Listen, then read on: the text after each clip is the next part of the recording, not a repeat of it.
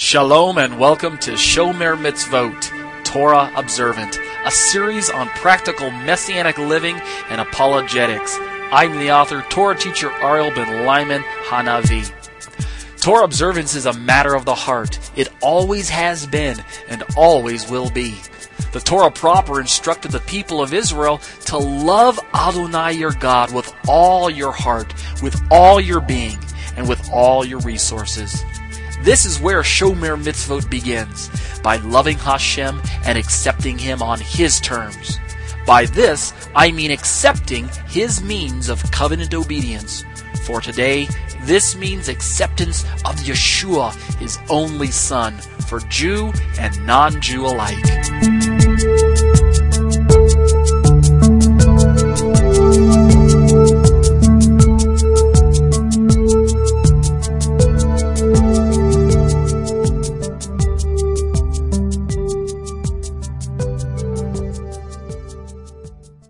Shalom, shalom. My name is Ariel ben Lyman Hanavi. I'm a Torah teacher at Congregation Kehilat Tunava in Thornton, Colorado. You're listening to Exegeting Galatians, a Messianic Jewish commentary. Let's open in prayer. Avinu Malkeinu, our Father, our King, Lord, we're thankful and we're excited that you have brought us to this place once again to study your words, to learn of you, to soak up the Spirit, to revel in the finished work of Messiah Yeshua. Lord, we bless you as you are continuing to raise us up for such a time as this, causing us to walk in your ways and to be witnesses for your great name, causing us to be empowered by the Spirit to live holy lives, to be pleasing to you, to walk in the reality of the forgiveness of our Messiah Yeshua, to know that Jesus is Lord and that He is Christ and that He can rule over our lives. Thank you, Lord, that you have empowered us to be light, to be salts, to be a witness to those around us, to share the good news of salvation with the Jew first and also to the Gentile. Thank you that you have placed your Torah on our hearts, that you've written your words on our minds, and that you are causing us to be a people of God. Bless you, Lord, for the book of Galatians and for superintending the letter, for causing Paul to be passionate about his writings and to effect a change in the lives of the people that he was writing to. Thank you that those truths are still relevant for us down to this very day. And indeed, your words are living and they are life, and that's why we cling to them, Lord.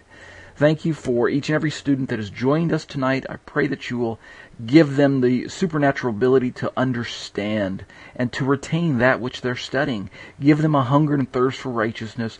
Give them the freedom to walk in forgiveness and peace and wholeness, so that they can share that perspective, that view, that belief with their friends, their family members, their neighbors, their co-workers, with anyone that they might meet. Be with me as a teacher. Help me to recall the things that I've studied this week, and help me to continue to press in for further truth. And I'll be careful, Lord, to give you the praise and the glory for all of these things. B'Shem Yeshua, amen. All right, well, let's give this recording a date stamp. Today is the 3rd of September, so it's is that right? Let me look at my calendar here again. I apologize. September 3rd. Yeah, that's correct. I was about to jump a week ahead. It's September 3rd, 2016. And you're listening to my Galatians commentary. My name is Ariel, and we have been studying week after week. We're currently on week 39 of our study, and we're nearing a semester break. If you recall, each semester is 10 weeks long, where we study for 10 weeks, and then we take a break for 2 weeks, and then we start again after that 2-week break. So, since we're nearing week 40, then we'll take a semester break after week 40. But for now, we've got 2 more weeks to go, so hang in there. If you are curious as to where you can find the study, if you're not in the class with me live tonight, you can follow along in a variety of ways. You can go to my website at tetzetorah.com, TETZETORAH.com. Right along top, there's a link that says Galatians Commentary. Click that, and you'll find the information there on the page about the written notes, the PDF document, the web page version of the study, as well as information on joining the live study. Usually we meet in the evening, 7 p.m. to 8 p.m., and we've been meeting on Tuesday nights, but because I started work, I need to switch the night from Tuesday to possibly either Friday night or Saturday night. Tonight we're meeting on Saturday night, obviously, but I'm going to make a decision over the break as to which night we're going to stay with, Friday night or Saturday night, so I'll let you know. But for now, you can follow along via iTunes, because I take the audio commentary that I record that night and upload it to iTunes as a podcast, and you can subscribe to that, or you can just simply listen to it. Also, you can just simply listen to the audio on my website at that tatesaytorah.com under the Galatians commentary link. Look for information about the live study there. Okay? So, let's jump into the study, but before we do, let's jump to some liturgy. I like to read a little bit of Hebrew and Greek before we jump into the study each night. So if you're with me in the live study, if you look on your screen, you'll see I've got the general blessing for learning of Torah. And Judaism likes to read this blessing before they engage in Torah study, and so I like to follow that tradition as well tonight. I'm going to read the English first, and then I'll read the Hebrew for you. So if you want to follow along on the screen, it reads, "Blessed art thou, Lord our God, King of the universe, who has sanctified us with his commandments, and commanded us to engross ourselves with the words of Torah. Please, Lord our God, sweeten the words of your Torah in our mouths, and in the mouths of all your people, Israel. May we and our offspring and the offspring of your people, the house of Israel, may we all together know your name and study your Torah for the sake of fulfilling your desire. Blessed are you, Lord, who teaches Torah to his people, Israel. Blessed are you, Lord our God, King of the universe, who chose us from all the nations and gave us the Torah. Blessed are you, Lord, giver of the Torah. May the Lord bless you and keep watch over you. May the Lord make his presence enlighten you, and may he be kind to you. May the Lord bestow favor on you and grant you peace." Give me a moment. Let me just check something real quick. Make sure the recording's... Yep, looks good. Okay. Let's read the Hebrew of that same blessing. It reads, "Baruch atah Adonai Eloheinu melech haolam asher kitshanu b'mitzvotav v'tzivanu la'asok b'divrei Torah b'harev na Adonai Eloheinu et divrei Toratacha b'finu ufiot amcha beit Yisrael v'nichye anachnu v'tze'etze'enu v'tze'etze'e amcha beit Yisrael kulano yodeh shmecha v'lomdei Toratecha lishma Baruch atah Adonai hamlamed Torah la'amo Yisrael Baruch atah Adonai Eloheinu melech haolam asher bachar banu b'kol ha'amim v'natan lanu et Torah to Baruch atah Adonai noten ha-Torah yivirecha Adonai v'yishmarecha Yer Adonai panai v'elecha v'chunecha Yisa Adonai panai v'elecha v'yasem lecha shalom." Okay, let's turn to a passage out of the Apostolic Scriptures, i.e. the New Testament, and let's read some English and some Greek. This time I've used the familiar Galatians 5:1-6 passage because of the topic that we're going to be covering tonight will involve a small amount of exposition from this particular passage.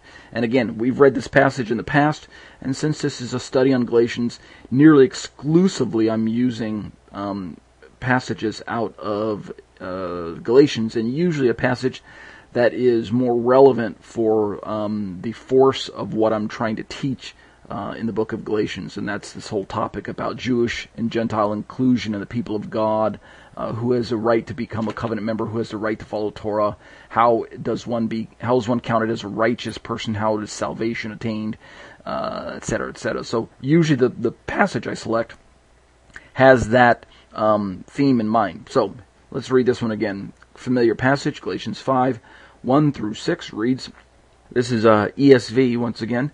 "For freedom, Christ has set us free. Stand firm, therefore, and do not submit again to a yoke of slavery.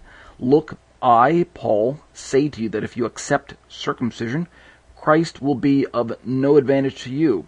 I testify again to every man who accepts circumcision that he's obligated to keep the whole law. You're severed from Christ, you who would be justified by the law. You have fallen away from grace. For through the Spirit by faith we ourselves eagerly wait for the hope of righteousness. For in Christ Jesus neither circumcision or uncircumcision counts for anything, but only faith working through love. Let's read the Greek of that same passage. You'll see if you're on the screen with me tonight, if you're in class with me tonight. I've got, I believe this is the Nestle 1904 Greek pulled up for us. And it reads, Te eleutheria hemas Christos eleutherosin, stekata un kai me palin zugo, douleas inekesta.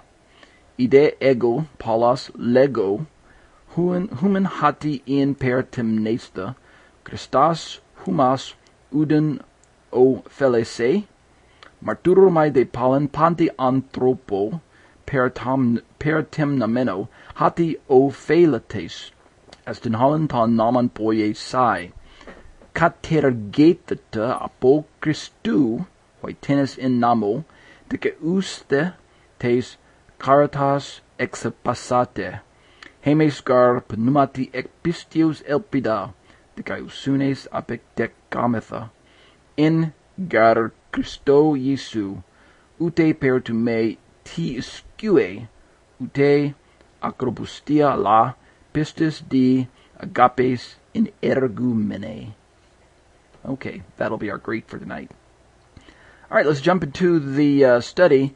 What I want to do real quick is I want to go backwards just a split second to what we talked about last week. We were introducing this idea of under the law, works of the law in Paul, and essentially I was working from this idea that as you go through Paul's writings, you're going to encounter basically perhaps a few different perspectives on what the main thrust of Paul's teachings are, and what perhaps Paul's impetus was for writing the letter. In other words, what occasioned the letter, and therefore why did he have to write what he wrote? I like to term this problem and solution. Problem and solution. What was the problem in Paul's day that caused him to present the solution the way he did?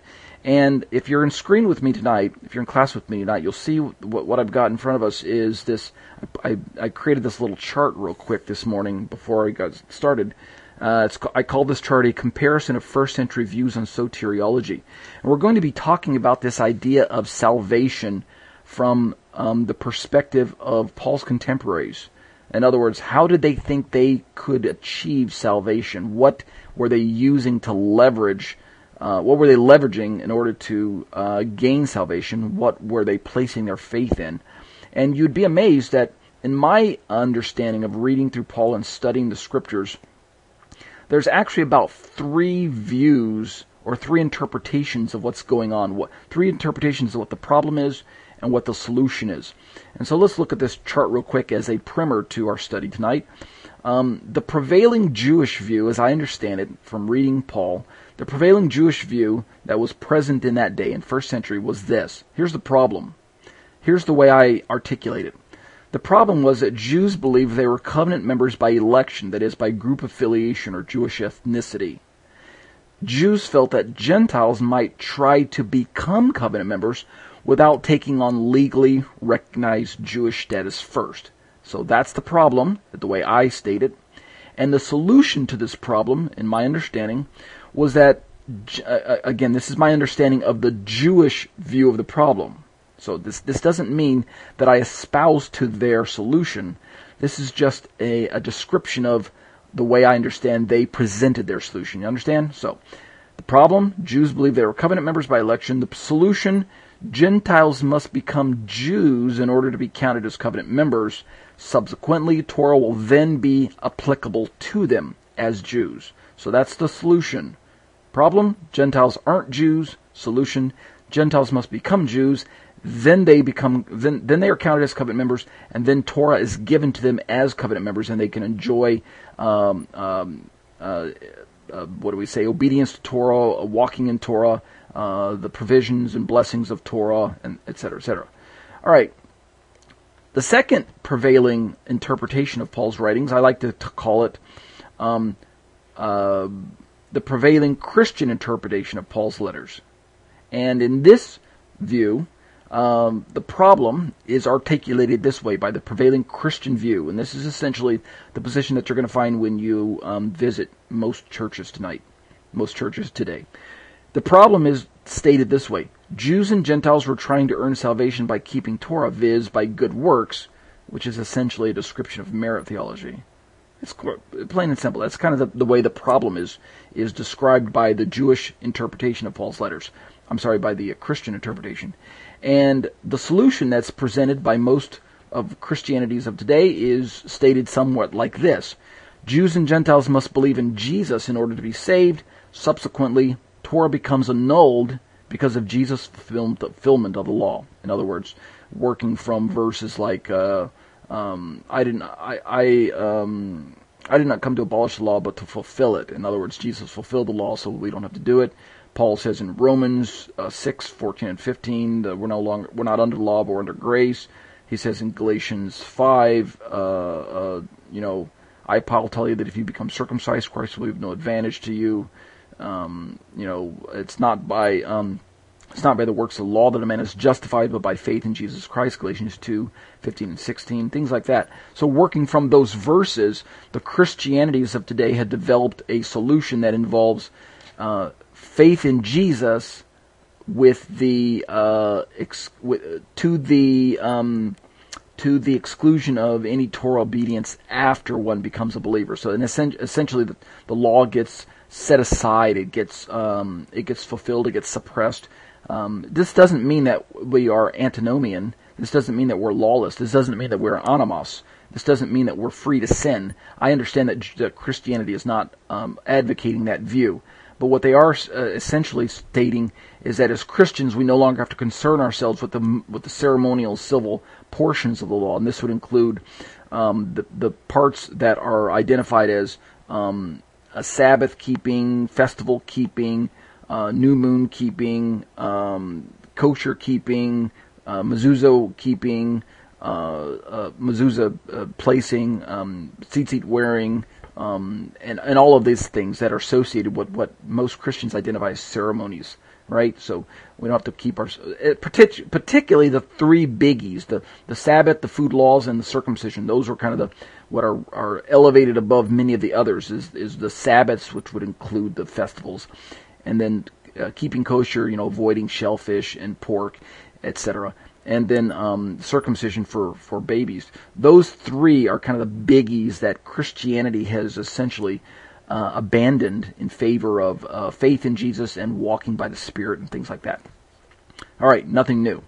Now let's turn to what I describe as my understanding of Paul's letters. Again, this is kind of a brief recap of where we're moving in our study right now. And most of this is old news to you, but I need to refresh your memory because we're going into a topic that's not very familiar to many of you. In fact, we're using a term that I don't hear being used in many Christian circles called covenantal nomism. We're going to talk about that tonight, covenantal nomism.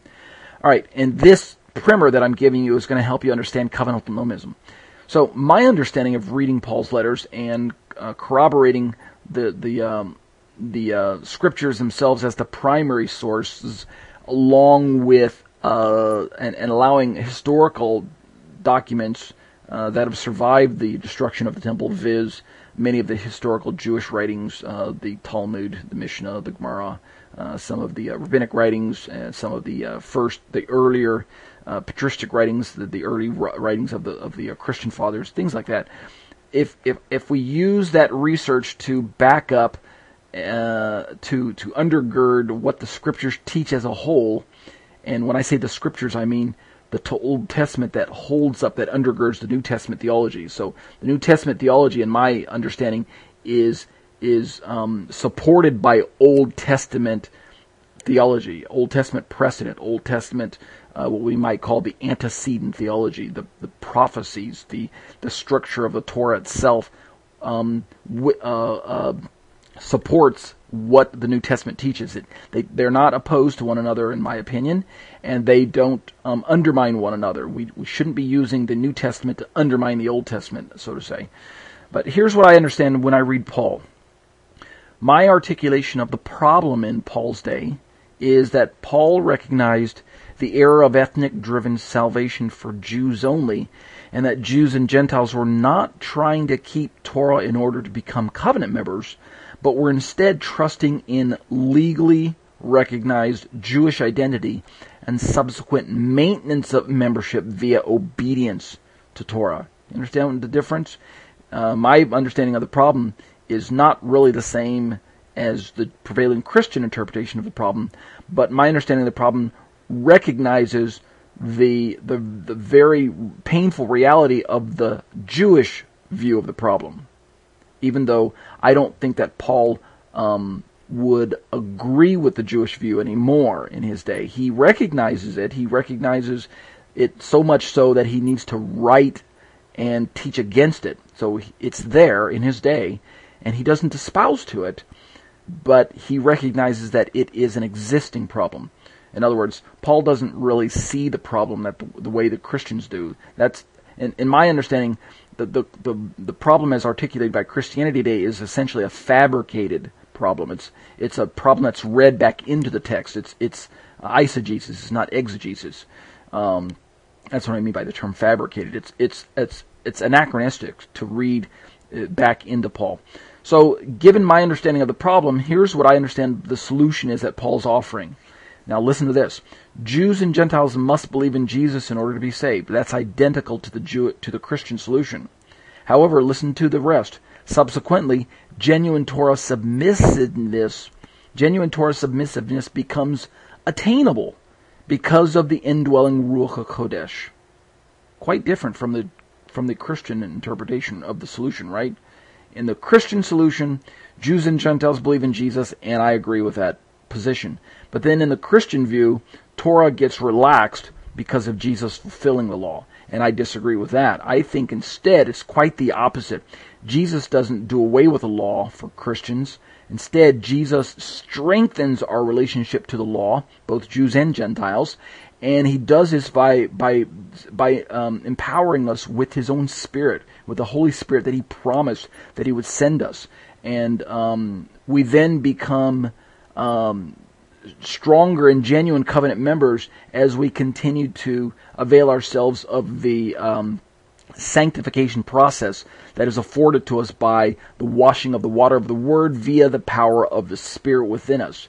In other words, we actually genuinely fulfill Torah as opposed to superficially walking in Torah in the flesh. We no longer walk according to the flesh and try to keep Torah the way an unsaved Jewish person might try. Rather, instead, by the Spirit, by the power of the Messiah in us, we can actually fulfill the righteous requirement of the law, and that means we actually do it. We actually do it. So there's a practicality to our faith. Our faith has feet. In other words, our faith has faithfulness. There are two sides of the coin that are struck together. Faith in Jesus and faithfulness to Torah are the covenant faithfulness that we're going to describe. So, that being our primer, let's turn to the study. We're near the bottom of page 75. That's where we left off. And we're starting this paragraph entitled Covenantal Nomism and Justification. Covenantal nomism. What is this? Covenantal nomism. As you can hear from the term itself, and this is again a recap. We're in the summary section of my study. And so we've really already covered covenantal nomism way back up in section 5. So if you're not sure, I don't want to rehash everything. Go back to section 5 of my study and read the entire covenantal nomism definition there. But essentially, you can hear it in the term. Covenantal nomism is essentially Torah obedience done for the sake of keeping loyalty to the covenant. It's covenant-driven loyalty to the Torah. And, I mean, you have to really honestly admit, when you see a person keeping Torah, whether Jewish or Gentile, when you see a person keeping Torah, you can't really tell what's going on the inside. You don't know if they're saved or not. All you see is a person keeping Torah. You see a person who's expressing loyalty to the covenant. You don't know why. It doesn't really speak of motive. You have to really talk to them if you want to see what's going on the inside, if you want to catch a glimpse of their heart. And so for that reason, we can't really judge people just because of what they're doing. We can't really judge people. In essence, we can't say, oh, that person's a legalist because he's keeping the Sabbath. That Gentile, that Christian is a legalist because he believes in keeping kosher. Or that Jew is an unbeliever because he's obviously Orthodox.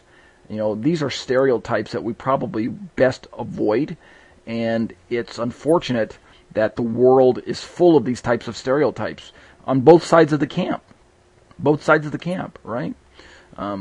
Jews believe that Christians are not believers in God because of their belief in Jesus, because of their expression of their faith, and because they don't follow after the ceremonial parts of Torah. Many unsaved Jews, believe that Gentiles are essentially idolaters because of their expression of faith in Jesus and their expression of walking by, quote unquote, the Spirit and living according to the, quote, New Testament, unquote.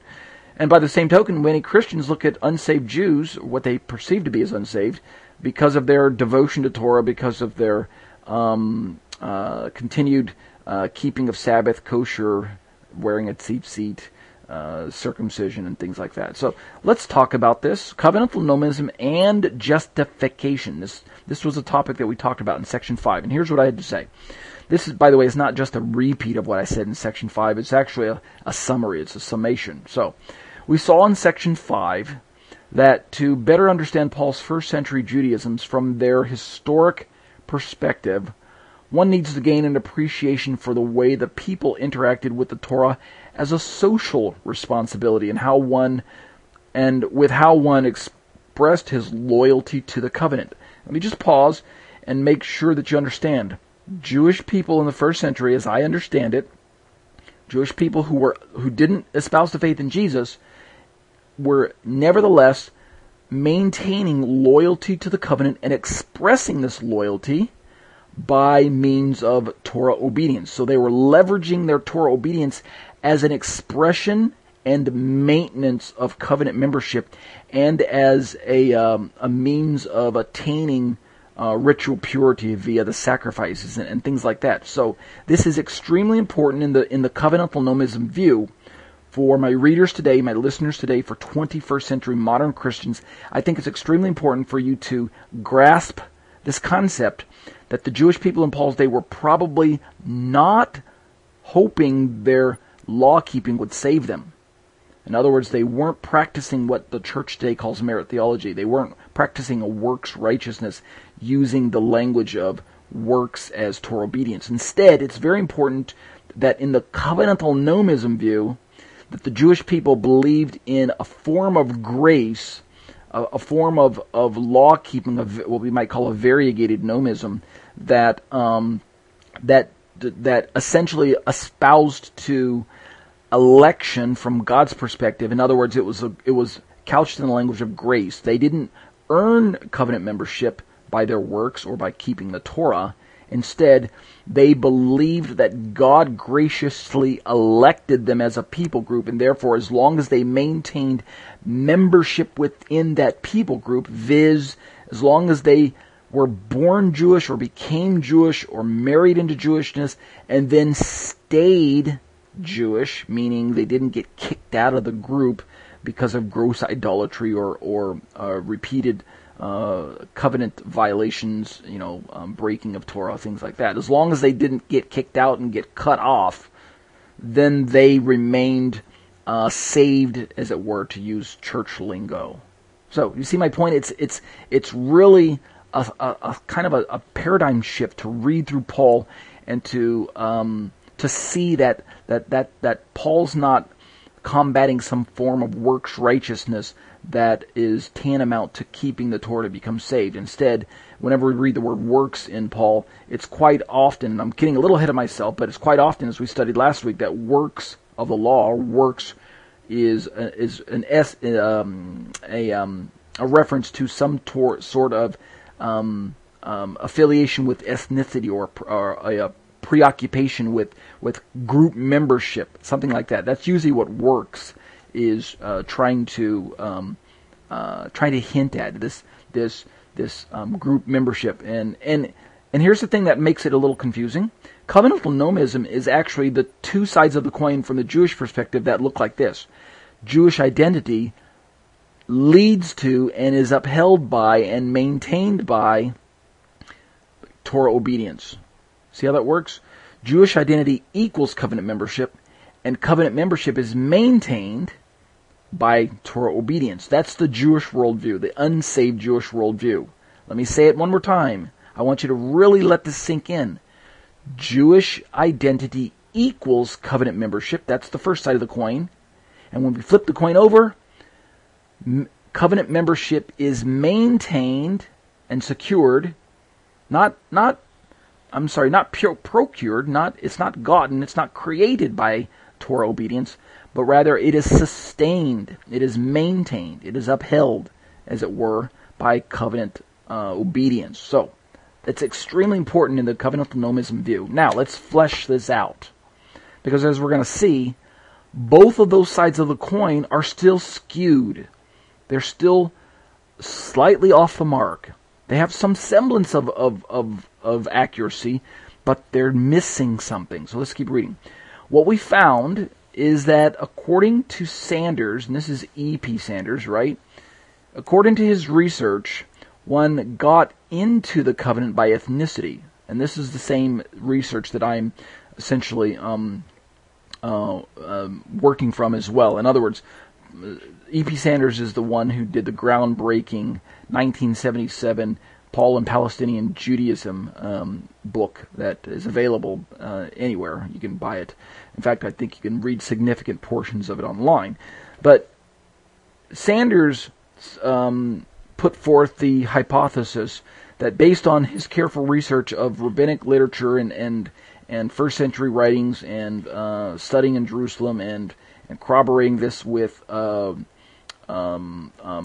scope of the New Testament as a historical book, a person in the first century, this would primarily include Jews, but it also included Gentiles, they counted their covenant membership by ethnicity, by Jewish lineage, and then they stayed into the covenant. They stayed a covenant member. In other words, they got in by ethnicity, and they stayed in, they stayed covenant members by maintenance of commandments. So in other words, they used their Torah to make sure that they stayed as covenant members.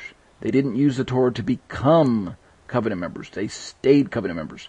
Indeed, in Sanders' view, and in his research, the ancient discussions on covenantal nomism in the minds of the rabbis essentially amounts to systematic teachings on salvation. And that's why we're going to talk. That's why I primed you by talking about soteriology. Recall, this fancy phrase soteriology is the study of salvation. It's the study of salvation. So let's read the quote from Sanders. This is from that famous work, Paul and Palestinian Judaism, Fortress Press, 1977. And this is lifted from page 17. Listen to this. Quote, in favor of the use of the term soteriology is that it points to a concern which is central to Judaism, a concern to be properly rather than improperly religious, to serve God rather than to desert his way, to be in rather than out. When a man is concerned to be in rather than out, and of course, let me interject, what Sanders means by in is that a person wants to be in the covenant, and out would of course be outside of the covenant. So really the question in the first century that Sanders spends a considerable amount of time dealing with is, the first century big question was, how does one get in? How does one get into the covenant? And then how does one stay in the covenant? So those are the two. It's really one question is, what defines covenant membership is essentially the big question. And of course, Jews believe that the answer was ethnicity and group membership defines covenant membership, and therefore Gentiles, if they wish to be included into the covenant, be included among the elect, they have to change their ethnic status and become legally recognized Jews. Essentially, that's the answer for them. So Sanders continues. He says, when a man is concerned to be in rather than out, we may consider him to have a soteriological concern, even though he may have no view concerning an afterlife at all. And of course, we know that in Christian terminology, if you talk about salvation, primarily it's a discussion about where are you going to spend eternity. That's typically the discussion topic when we're talking about the focus. That is, when we bring up this idea of salvation in Christian circles. Where will you spend eternity? Will you spend it with God, or will you spend it away from God? And so the focus on salvation attempts within church circles, the salvation message that's taught time and time again, is essentially an effort to bring sinners into a saving knowledge of Jesus so that they can spend eternity with God. And there's no mocking there. You're not hearing any mocking in my voice. That is a genuine concern. But in the Jewish worldview, to speak of soteriology, to speak of salvation, may not essentially, or even primarily, or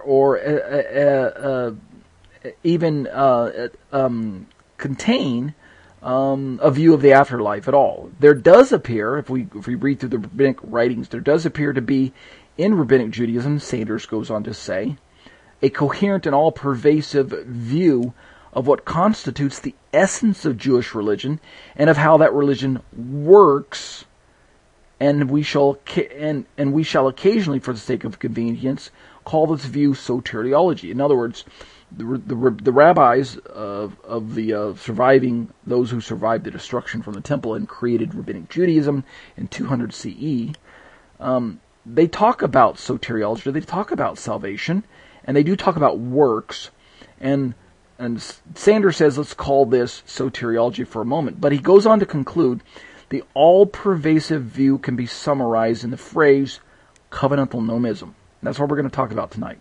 Covenantal nomism. Instead of just focusing on soteriology, the idea in Judaism of covenantal nomism captures both sides of the coin. How does one get in, and how does one stay in? How does one become a covenant member, and how does one remain a covenant member? Or to use Christian lingo, how does one become saved, and how does one stay saved or maintenance their salvation? How does one make sure that they're not forfeiting their salvation of some sort? So, let's keep reading. We're on the top of page 76.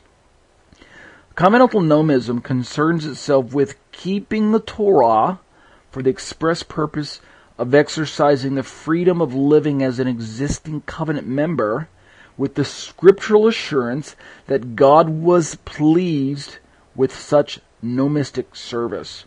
That's essentially what covenantal nomism describes, provided, I add, that it was done in faith. See that? Covenantal nomism focuses on Torah observance within existing covenant membership. So covenantal nomism does not, per the Christian view, it does not leverage Torah obedience for the sake of becoming a covenant member. In Paul's day, the Jewish people believed they were covenant members by election. They believed that their ethnicity got them into the group. So don't think that they were trying to keep the Torah to be saved. I don't think that's a proper view of Torah. I think it's a stereotype postulated by the Christian church, and it's essentially carried down along to this day. It's maintained by most Christian communities that I have any familiarity with. They believe that Jews are trying to keep the Torah to be saved, and that's just not quite what covenantal nomism describes. Instead, I go on to say covenantal nomism did not view the Torah as a yoke of bondage, the way the historic Christian communities have done. You remember when I described the Christian view, in that the problem was that that Jews and Gentiles were trying to keep Torah to be saved, and in their worldview, in the Christian perspective of Paul's writings, and in the Christian perspective or Christian interpretation of the first century Judaisms, because those Jews and Gentiles were trying to keep Torah to become saved, it amounted to legalism and essentially bondage. And therefore, Paul had to warn them and write that you need to run away, flee the bondage. You need to flee that mindset and run into the arms of Jesus, and then He will set you free from the bondage of the law and bring you into the freedom of the Spirit. Therefore, don't worry about the law because it's a bygone era. It's a dispensation that's going away. It's coming to an end, and the dispensation of grace is dawning in the Messiah. Something to that effect. I know that's kind of a generalized view. It's not held in all Christian circles, but it is kind of the overarching perspective that one can encounter if you study Christian writings, Christian perspectives. I'm sorry. So let's keep reading. However, doesn't Paul explicitly say in Galatians 5 that the law is bondage, right? If according to the covenantal nomism view, according to the Judaisms of Paul's day, the Torah itself, Torah's obedience was not a yoke of bondage the way that Christianities describe it, then why does Paul use the language of bondage in Galatians 5? Didn't we read that there? Paul tell you that if you become circumcised, Christ is of no effect. Let me go back and pull up the Galatians 5 passage out of the ESV. For freedom Christ has set us free. Stand firm, therefore, and do not submit again to yoke of slavery. Right? What is this slavery that Paul's talking about? What's the bondage to the law that Paul describes? Is it really bondage to the law that he's talking about? Let's keep reading. This is my opinion, and it's not my opinion only. I want you to know, some of you listening to my commentaries might get the impression that it's something that I came up with on my own. It's not. It's an opinion that's actually shared by many well-meaning Christians and many prominent Christian scholars share this opinion as well. And what is it? Here's what it is. Context shows that Paul is combating ethnic-driven corporate righteousness and ostensible covenant membership based on the social expectation and maintenance of law-keeping. There it is right there. That's covenantal nomism, right? One coin with two sides. That's covenantal nomism. One side of the coin is your ethnicity and covenant membership, and the other side of the coin is your Torah obedience and the maintenance of covenant membership. So it's both sides that are in view. It's both sides of the coin that describe covenantal nomism. That's why you see such a heavy emphasis in the first century and in Paul's writings on law keeping. It's because the Jewish people were using that law keeping to keep themselves as covenant members, and so it became very important how one lived so as not to get kicked out of the group by God Himself.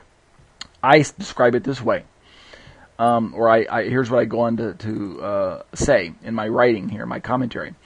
Because of the groundbreaking work done by Sanders, scholars have come to learn that the social relationship to the law, as described by Paul and his contemporaries, is best subsumed under the label covenantal nomism. So instead of calling what the first century Jews engaged in, instead of calling it legalism, instead of calling it bondage, instead of calling it works righteousness or merit theology, it's probably better just to call it covenantal nomism, because what we're going to find is that really covenantal nomism itself is mistaken. That's right. No one gets into the covenant by becoming Jewish. No one gets into the covenant by merely being affiliated with the people of God, at least not on a lasting level, right? No one gets into the covenant, the lasting covenant, by being a Jew or by a group affiliation, and no one maintains that affiliation by their own effort, by their own self-righteousness, i.e., by maintenance or keeping Torah, by Torah obedience. So let's read this. The bondage of Galatians chapter 5, I go on to say, particularly verse 1 that I just read, is spiritual bondage spelled out for any believer who might wish to return to a first century Jewish worldview of corporate/individual salvation and sanctification based on group membership and maintenance of Torah commands. So of course that's kind of written with the Jewish written with the Gentile person in mind, whether he be a first century Gentile or a 21st century Gentile who's hoping to gain some type of membership or earn God's favor by becoming Jewish.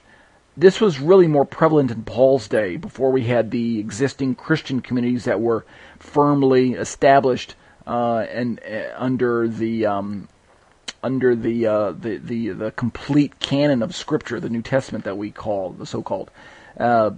before we had that established, before, like, say, the 3rd and 4th, 5th centuries and following, the early 1st century Christian communities that were being formed right from within the synagogues themselves still had Gentiles wrestling with the idea of the importance of Jewish identity as it related to covenant membership. And this is because of the strong influence in Paul's day of the theology of ethnic-driven covenant membership and group affiliation to Israel as a Jewish-only people group.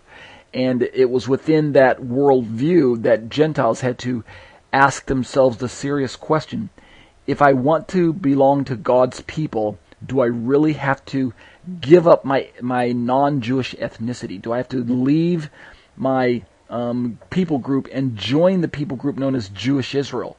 Is that really what I have to do? And then after I'm recognized as a Jewish Israelite, do I then have to maintain a lifelong commitment and loyalty to Torah so that I don't forfeit this membership that I gained by conversion? You see the point? See my question there? So the bondage in chapter 5 of Galatians is not Paul warning Gentile Christians away from falling into Torah obedience as Christians. He's not warning them that the law is bondage. He's not warning them to stop keeping Sabbath and kosher and to run away from the what we might call the ceremonial parts of the law because those are bondage to a Christian. No. What he's trying to warn them against is the mindset that believes that as a Christian, you're still not yet a covenant member until you're recognized as a Jew from within the legally recognized Jewish authorities and the Jewish communities that were touting this nationalistic worldview. See my point? It's really a different way to look at Paul. Here's what I keep saying. Recall that in covenantal nomism, right? We read about this in section 5 above. Covenantal nomism, in this view, one, quote, gets in, end quote, by belonging to the group, that is, by being legally born with or married into Jewish identity, or conversion to the legal status of Jewish. And one, quote, stays in, end quote, by keeping Torah. Right. So that's their view. That's covenantal nomism in a nutshell. You get in by being a Jew. You stay in by keeping Torah. That is to say, by avoiding idolatry, by availing yourself of the sacrifices to return yourself to a state of ritual purity, things like that. In other words, when you sin, the Torah is there to provide a remedy for sin.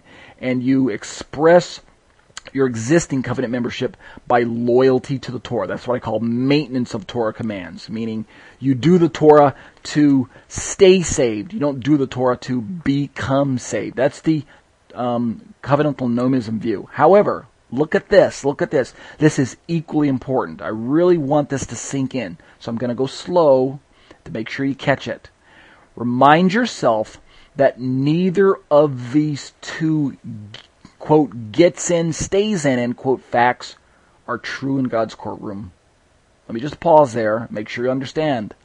In the covenantal nomism view, you get in by being born Jewish or conversion, or group affiliation to Israel, and you stay in by maintaining your loyalty to covenant to the Torah. In other words, you do the Torah to stay a covenant member by not thumbing your nose at Torah commands, by following the prescriptions to return to a state of ritual purity when you become impure, etc., etc. In other words, you don't blatantly, wantonly eat forbidden foods and become ritually impure or whatnot. You don't engage in ritual impurity and idolatry, because if you do those things, you'll get kicked out of the community and you'll eventually get exorcised out of the group by God Himself. You'll fall under the penalty of karat, which in the Old Testament is described as cut off. So in covenantal nomism, they maintain those two sides of the coin. But if you stop and remind yourself as a believer today, as a Jewish Gentile believer in Messiah today, from the proper Torah perspective, this includes Old Testament and New Testament, right? From a proper perspective of the Bible, you don't really get into genuine and lasting covenant membership by being a Jew or becoming a Jew or being born Jewish. And you certainly don't maintain your covenant membership, read here salvation, by doing the Torah, by keeping Torah. Neither one of those sides of the coin really amounts towards genuine and lasting salvation or covenant membership. I'm using the word covenant membership as a kind of a stand-in for salvation, because that's essentially what soteriology is described as in rabbinic writings, is covenant membership. When we read covenant membership in rabbinic writings, essentially we're describing the process that Christians call salvation, right? So you have to keep reminding yourself that even though that's what Paul's contemporaries may have held to, this covenantal nomism view, in reality, that is a skewed view of getting in and staying in. In reality, the correct way to get into the covenant is by faith in Jesus, and the correct way to stay in the covenant is by reliance on the power of the Spirit. And here's how I describe it, right, in my own commentary. Let me back up. Remind yourself that neither of these two gets in, stays in facts are true in God's courtroom. Thus, Paul is warning the genuine Galatian believers in chapter 5 that to, quote, get in, end quote, one places his faith in Yeshua, and that to, quote, stay in, end quote, one waits for the hope of righteousness by faith. And that's why we read it there. If you look at Galatians 5, verse 5, for through the Spirit, by faith, we ourselves eagerly wait for the hope of righteousness. Let me look at the Greek of verse 5. The hope of righteousness. Tes caritas no. The dikaiosune apekdekamutha. That's the hope of righteousness. So it's this dikaiosune that we talked about in previous studies. This dikaios word group, the verb and the noun and the adjective that are all related to one another. Dikaios, dikaiosunes, dikaios, things like that.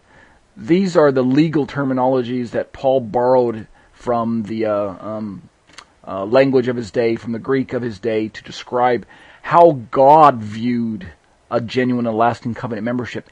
And from God's perspective, we know that, which of course is the most important perspective, right? When all is said and done by the end of the day, it's not really what you think, it's what God thinks about you. How did you get in, and how did you stay in? How were you maintained? Did you stay in? Did you get in by works and stay in by works? Did you get in by ethnicity and stay in by works? Did you get in by faith in Jesus and stay in by faith in Jesus, essentially? Right? Those are really the big questions that really need to be answered when we're reading through Paul's writings. Let's keep reading my own commentary. The debt to the whole law, verse 3 in in Galatians chapter 5 that we read about, that Paul warns, it's not really a debt to keep the entire Torah perfectly like Christianity teaches today. Instead, as I describe it, it's a debt to whatever ethnocentric Jewish conversion policy the hapless Gentile converts would submit themselves to should they venture down that bondage-laden path, a debt that I add would surely exclude group membership in Torah observance for non-Jews. And that's really why it is bondage. It's bondage because, again, the solution that the Judaisms of Paul's day were offering the Gentiles, the solution that the Gentiles were being offered, was a Jewish-only covenant membership and a Jewish-only Torah obedience. Those two sides of the coin were both Jewish-only. So it is a Jewish-only coin. You get in by being a Jew or by marrying a Jew or by converting to Judaism, etc. And you stay in by maintaining your obedience and loyalty to the Torah as a Jew. And therefore, there's no room for Gentile identity within their solution. And that's why Paul calls it bondage. It's bondage because it's not in accordance with the truth of the gospel, that the Torah and that salvation and that covenant membership, genuine covenant membership, is for Jews and Gentiles equally. Any solution to the problem, any solution from Paul's perspective, any solution that did not include Gentile and Jewish equality was a bondage solution, a bad solution, an error-laden solution, a false solution, a heretical solution at worst, right? So that's what we need to remind ourselves, is that as we read through Paul, anything that teaches that either covenant membership is for Jews only or that Torah obedience is for Jews only, any description of a Jewish only covenant membership, salvation, or obedience, any such viewpoint is going to miss the mark and is going to be not in line with what the Torah teaches. Basically, if we were to describe covenantal nomism from a messianic perspective, from Paul's perspective, Paul had his own covenantal nomism. And the way he described it was, genuine and lasting covenant membership is procured by faith in Jesus for Jew and Gentile alike. That's the first side of Paul's covenantal nomism coin. And this other side of Paul's covenantal nomism coin would be described as Torah obedience is made available and empowered by the Holy Spirit and made available for Jew and Gentile alike in the body of Messiah. So it's not a Jewish-only coin anymore. Covenantal nomism is not a Jewish-only concept in Paul's mind. Rather, it is a genuine Jewish and Gentile in Messiah concept, and it is empowered by the Spirit concept. So all of these become the theology that Paul so carefully gives us here in the book of Galatians. Let's keep reading my own commentary. We're actually almost finished. Actually, we're not almost finished. We have a whole other page to go. So I think what we'll do is we'll just go for a few more paragraphs, and then I'll draw this commentary to a close, and we'll pick this up next week. And that way, essentially, what we'll be ready for after we come out of the break is a new section. We're near the bottom of page 76.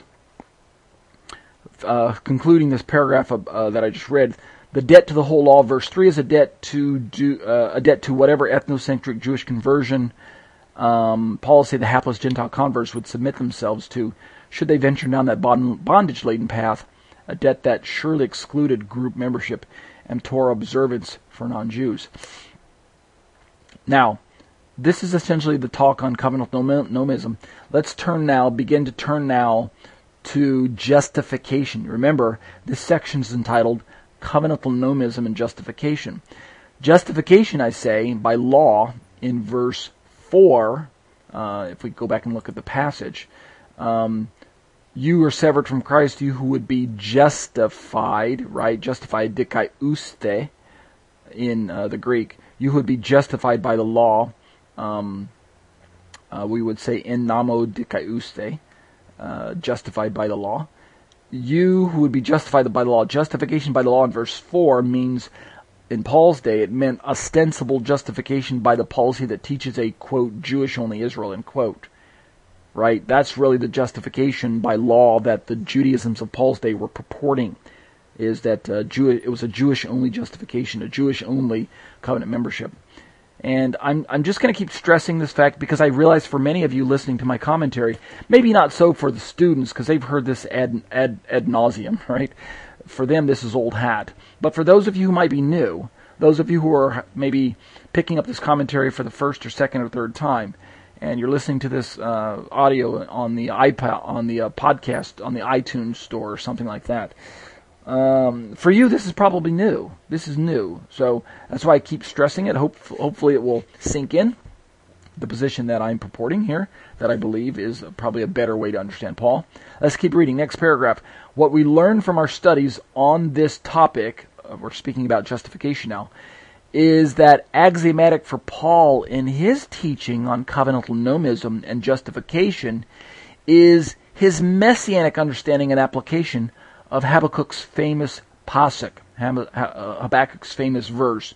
And what was that verse? We already know this. This is Habakkuk 2:4. The righteous shall live by his faith. And we know that that's lifted and carried over into Romans 1:17, the just shall live by faith, the famous Lutheran quote. In Habakkuk 2:4, I go on to say, the last half of the verse is usually translated, quote, the righteous shall live by his faith. But based on one Hebrew word in the verse, it could just as easily be translated, quote, the righteous shall live by his faithfulness, end quote. You see that there? Instead of the righteous shall live by faith, as we were so familiar with it from Romans 1:17, the just shall live by faith, quoting the Habakkuk 2:4, the righteous shall live by faith. Most translate, well, I shouldn't say most, but many, look at this. Many translations, the NIV, the NLT, the NET, and the GWT, instead of faith, they have the word faithfulness. Because what I say, what I bring out for you, is that the Hebrew word emunah is the root word used for faith in many translations. The root word emunah is both faith and faithfulness. It's faith and faithfulness. And to be sure, it's parsed out as emunato. If I go back and look it up in the Hebrew, it's something to the effect of emunato yiheh, shall live by his faithfulness. Emunato, the toe at the very end of emunah, is kind of the genitive, his faithfulness. It's the possessive. It forms the possessive when we hear the word toe, the T-O, at the end of emunah. So emunato is his faithfulness, or his faith. So it's not wrong to translate Habakkuk 2:4, the righteous shall live by his faith, nor is it wrong to translate it as the righteous shall live by his faithfulness. Both words are accurate, faith and faithfulness. So Young's literal translation actually has steadfastness. And then I think what I want to do is I want to stop the commentary here, since we're right at about 60 minutes into the study, and that's a good place to stop. Next week, we'll finish our look at the summary section on covenantal nomism and justification. We'll pick up the study right at the top of page 77, and we'll begin talking again about this idea of righteousness, that is justification, the Hebrew word emunah, which corresponds to, in this case, faith, faithfulness. It relates to our Greek word dikaiosune, justification, righteousness, etc., etc. Okay? So, let's close in prayer. And for those of you who are in the study, you're welcome to stay with me for the next 15 minutes or so. We'll engage in some chat, Q&A, commentary, etc. Okay? Let's close. Abba, I bless you and thank your name. Thank you. Bless your name for the time that we've been able to spend together as students, as fellow Torah students, as teacher and student, as fellow teachers. Lord, I bless you for your words, for your scriptures, for your promises, for your covenants. Lord, all of your promises are yes and amen in Yeshua. And so we seek to find our place in him. We seek to find our covenant membership in his name. We seek to be withheld, our covenant membership to be withheld, to be sustained by the power of his righteousness, not by our own power, not by the power of our flesh, not by our own ethnicity, not by any works righteousness, not by any merit theology, Lord, but only in the finished work of Messiah. For he alone has the power to keep us and to save us and to sustain us and to carry us to that day, to present us blameless to the Father. Thank you, Lord, Yeshua, that you have presented yourself to the Father blameless, and that you endured the cross and the suffering, the shame, and you died for us and rose again for us, and now you intercede for us. Thank you that you sent your Spirit to remind us of your words and to empower us to live a sanctified life. Thank you, Lord, that you're raising us up in this last and evil day, and that you're causing us to be witnesses, and that you're helping us to maintain a sense of holiness about us, to help us to be a holy people of God, so that when people encounter us, they don't encounter a life according to the flesh. Rather, by your Spirit, they encounter the risen Messiah. They encounter Jesus in us. They see the light in us, which is you, Lord. Thank you that you are our light. Bless you, Lord, for all of these things. Carry the students along this week as they seek to press in to you and to your words. And Lord, forgive us where we fall, where we err, where we sin. We'll be careful, Lord, to continue to recognize that it is by your authority that all things are possible. B'Shem Yeshua. Amen. That concludes our show for today. It is my desire that this continuing series of teachings will assist the average non-Jewish believer or new Messianic Jewish believer in his desire to become a more mature child of God. And now, O Israel, what does the Lord your God ask of you but to fear the Lord your God, to walk in all his ways, to love him, to serve the Lord your God with all your heart and with all your soul, and to observe the Lord's commands and decrees that I am giving you today for your own good. To the Lord your God belong the heavens, even the highest heavens, the earth, and everything in it. Yet the Lord set his affection on your forefathers and loved them. And he chose you, their descendants, above all the nations, as it is today. Circumcise your hearts, therefore, and do not be stiff-necked any longer. Because the Torah is written on the hearts of all who truly name the name of Yeshua as Lord and Savior, it is meant to be followed to the best of our ability. We have no reason for fear of condemnation or the trappings of legalism. My name is Ariel Ben Lyman Hanavi. The intro and outro song were written, produced, and performed by Ryan Kingsley. For more information on contacting Ryan, you can reach me by email at yeshua613@hotmail.com. That's YESHUA613@hotmail.com. Or visit our website at graftedin.com. That's graftedin.com.